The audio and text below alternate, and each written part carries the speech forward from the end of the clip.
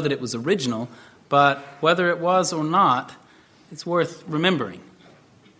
Be gentle with other people because you don't know what kind of a battle they may be fighting.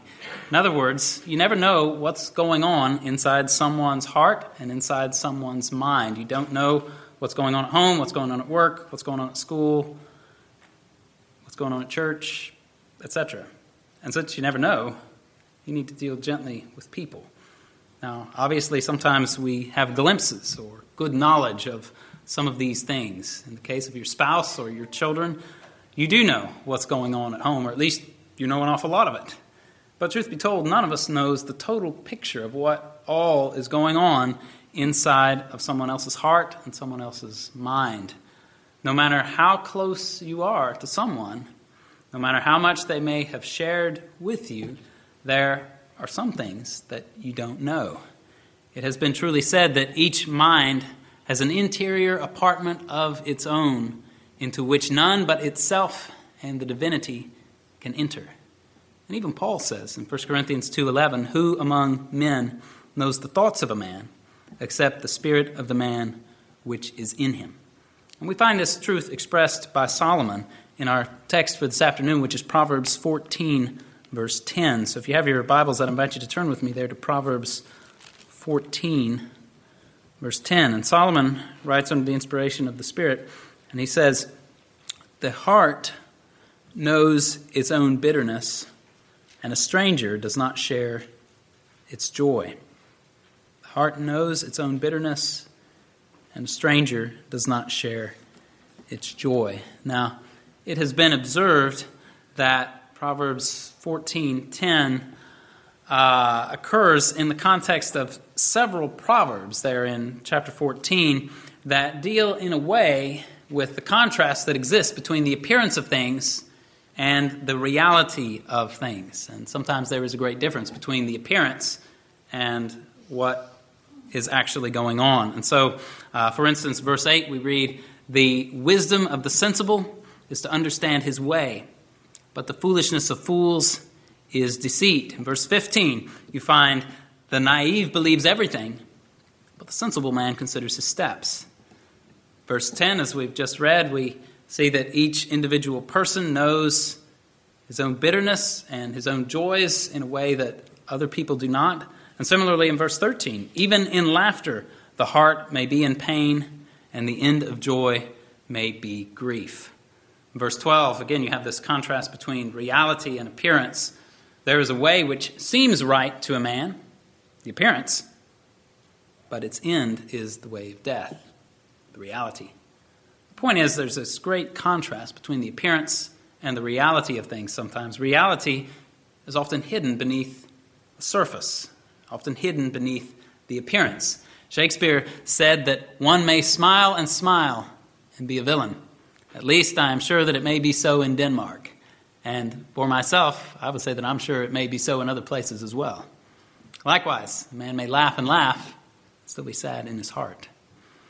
And that being the case, we need to be very cautious then about how we view others and how we view the world around us. And I'm not suggesting that we always need to live in constant suspicion of others, always upset at them because they're not bearing their souls completely to us and exhaustively telling us what is going on. Though obviously duplicity is bad and must not be condoned, I'm not suggesting that we should be always asking others, "What are you not telling me?" and be frustrated and feeling as if others are always wearing a mask. But what I am calling for, and what I think our text here in Proverbs 14:10 demands, is a healthy dose of realism. Namely, that this is just the way life is. As a general rule, you're not going to know all of the joys and all of the sorrows of someone else. You may know quite a bit about one or more persons, but as a general rule, you don't know what is going on with very many people. And certainly, even if you know a lot, you don't know the entirety of what else is going on in their heart and mind. And so we need to be cautious about the way we view others and the world in comparison to ourselves. And this is one of the big problems with social media. And this has been pointed out for years, that on social media, people can put their best foot forward. They're showing all the happy pictures, all the happy posts, all the smiles, keep all the bad stuff to themselves. And then those who are on the observing end assume that, wow, life is all smiles and all great for this person. And they suppose that there must not be anything bad then to tell about their life because, right, they're showing all the good stuff. Well, man, my life is not like that. But as for you, you know in your heart, you know your own bitterness. You know that life has been hard for you, but you have the perception then that it's been great for other people. That's how we can think, whether we imbibe social media or whether we come to church and take a look around or whether we go to the grocery store or wherever. We can easily slip into the depressing error of thinking that our life has been hard and bitter while everyone else's life has been great. Matthew Poole put it this way. He said, the scope of the parable, meaning this proverb here, may be to keep men from murmuring under their own troubles and envying other men's happiness. Right? We know our own bitterness. We don't know the bitterness of other people. We don't know what their problems have been. Matthew Henry, taking perhaps a slightly different take, but nonetheless connected, says, every man feels most from his own burden, especially that which is a burden upon the spirits, for that is commonly concealed, and the sufferer keeps it to himself. We must not censure the griefs of others, for we know not what they feel. Their stroke, perhaps, is heavier than their groaning. Now, different ones of us obviously have different crosses that we must bear. Sometimes our crosses may be things from the past that are somehow burdensome or still troublesome to us in the present. Sometimes the crosses that we carry are things that are very much present. Some of those things come from our home life, situations with our children, our spouse, or our parents. Sometimes those crosses come from outside the home, from work or from a lack of work, wounds from friends, sometimes wounds from church. Bad things can happen to us that leave us scarred. And sometimes it's all right and even good and helpful to share those things with others. Sometimes it might be best not to share. Situations will be different, and we have to make those decisions of when to share and when to keep things to ourselves based on wisdom, prudence, and common sense. There's no set rule that applies across the board in those regards, I don't think. And much the same can be said with respect to our joys, because sometimes it is right and good to share with others the many ways in which God has blessed us.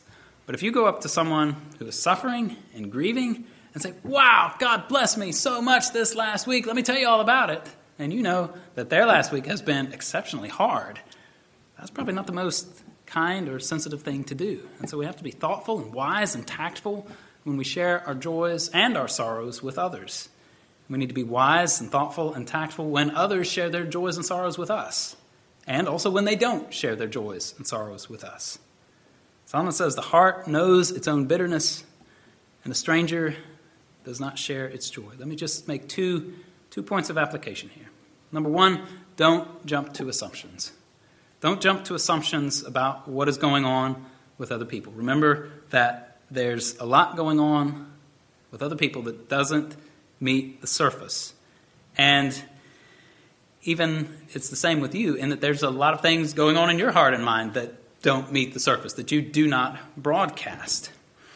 And so just remember that there are likely going to be griefs in someone's heart and life that you don't know about. There's likely going to be joys as well that you don't know about. And so don't jump to assumptions about what's going on with other people. And I think that if we don't jump to assumptions, it will help us in two ways. First of all, I think it will help us in our evaluation of ourselves. It will help us avoid the Facebook trap, that trap where we end up thinking that everybody else has the great life while we've gotten the short end of the stick ourselves. We know our own bitterness, but we don't know the bitterness of others. And this will also help us then in our evaluation of others. Knowing that we don't know what all is going on in someone else's life should give us pause to be humble and give us enough pause to give people some space. It should give us enough pause to put the best construction on other people's behavior as possible. When you don't know what's going on with somebody, don't jump to the conclusion that they are acting in a manner that is ungodly or sinister. We don't want to be naive, obviously, but we don't want to assume the worst about someone when we don't have the grounds for making that assumption. And this then ties in with the second point of application, which is to be gentle with others. To be gentle. When we gather together on the Lord's Day, we don't know what all somebody went through, what they faced during the last week. You don't know the battle that they might be facing. You don't know what sin they may have been convicted of and are desperately seeking to repent of, and whether they might be wondering if there is still grace and hope for them in Christ. You don't know what kind of hard interactions they may have had with family members last night or this morning. So be gentle and kind in your interaction with others. I once heard a pastor tell a story where, upon seeing a woman at church, noticed the expression on her face or the way she carried herself. He said, "What's wrong with you? You look like your grandmother just died." Came to find out her grandmother had just died. And so we need to be gentle with other people when their hearts are heavy and not jump to assumptions. We've got to be gentle. And on the flip side, we need to remember that others don't know the bitterness or the joys of our own hearts, and we need to be gentle with them because they don't know. Right? We might be the person who's had the hardest week of our life, and then someone comes up and tells us how richly blessed they have been in recent days. And so we need to be gentle and not assume that they're having some nefarious motive, because here I am kind of at the bottom of the dumps, and they're on cloud nine because they feel so blessed, and we need to avoid thinking they're just doing that to make me feel worse. They have no idea, right? The heart knows its own bitterness, and a stranger does not share its joy. So be gentle in your dealings with others. Now, in our church covenant, we've covenanted together to rejoice at each other's happiness and to endeavor with tenderness and sympathy to bear each other's burdens and sorrows. This is something that we can do and must do because we're commanded to do so in the words of Romans 12:15.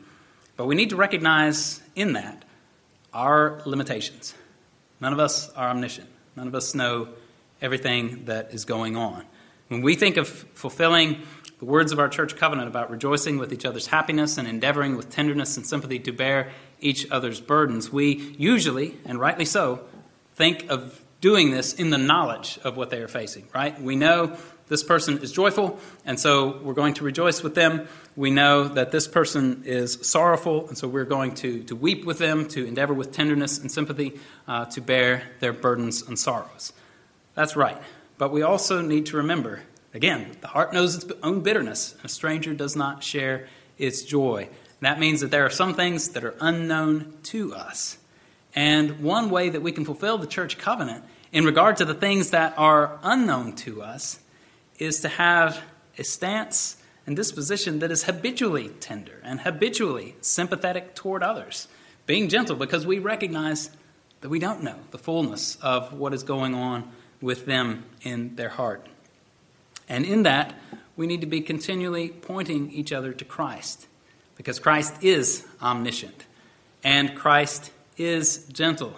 He knows how to deal gently with us because he himself has borne sorrow and grief, as we heard about in the beginning there from Hebrews 4 and Hebrews 5. He knows what it is to suffer, what it is to be tempted. He knows how to deal gently with the ignorant and the misguided, and with those who are suffering because of what's going on in their heart, because of the things that have happened to them or the things that they have done that are haunting them, or whatever the case may be. Christ knows how to deal gently. And so, in rejoicing with others and endeavoring with tenderness and sympathy to bear each other's burdens, whether we know what's going on or not, the best thing we can do is to be gentle and to be continually pointing one another toward Christ. Please pray with me. Our Father, we praise you that you are not limited like we are, that you know our own and everyone's bitterness and everyone's joy. And we praise you that Christ is omniscient as well and is able to deal gently with us and to help us and to strengthen us in these things. And Lord, we ask that you would help us in our own relative ignorance, that we would know how to love each other, that we would know how to care for each other, how to bear burdens and sorrows when we know what those burdens and sorrows are, and how to help even when we don't know. Lord, we ask that we would be a people who are filled with your love, who are filled with the love for others and who would, in that love, seek to point one another continually to Christ. We thank you for your mercies to us. We thank you for this Lord's Day where we can gather together. And we ask your blessing upon us. Pray that you keep us in your way this week. We ask this in Jesus' name. Amen.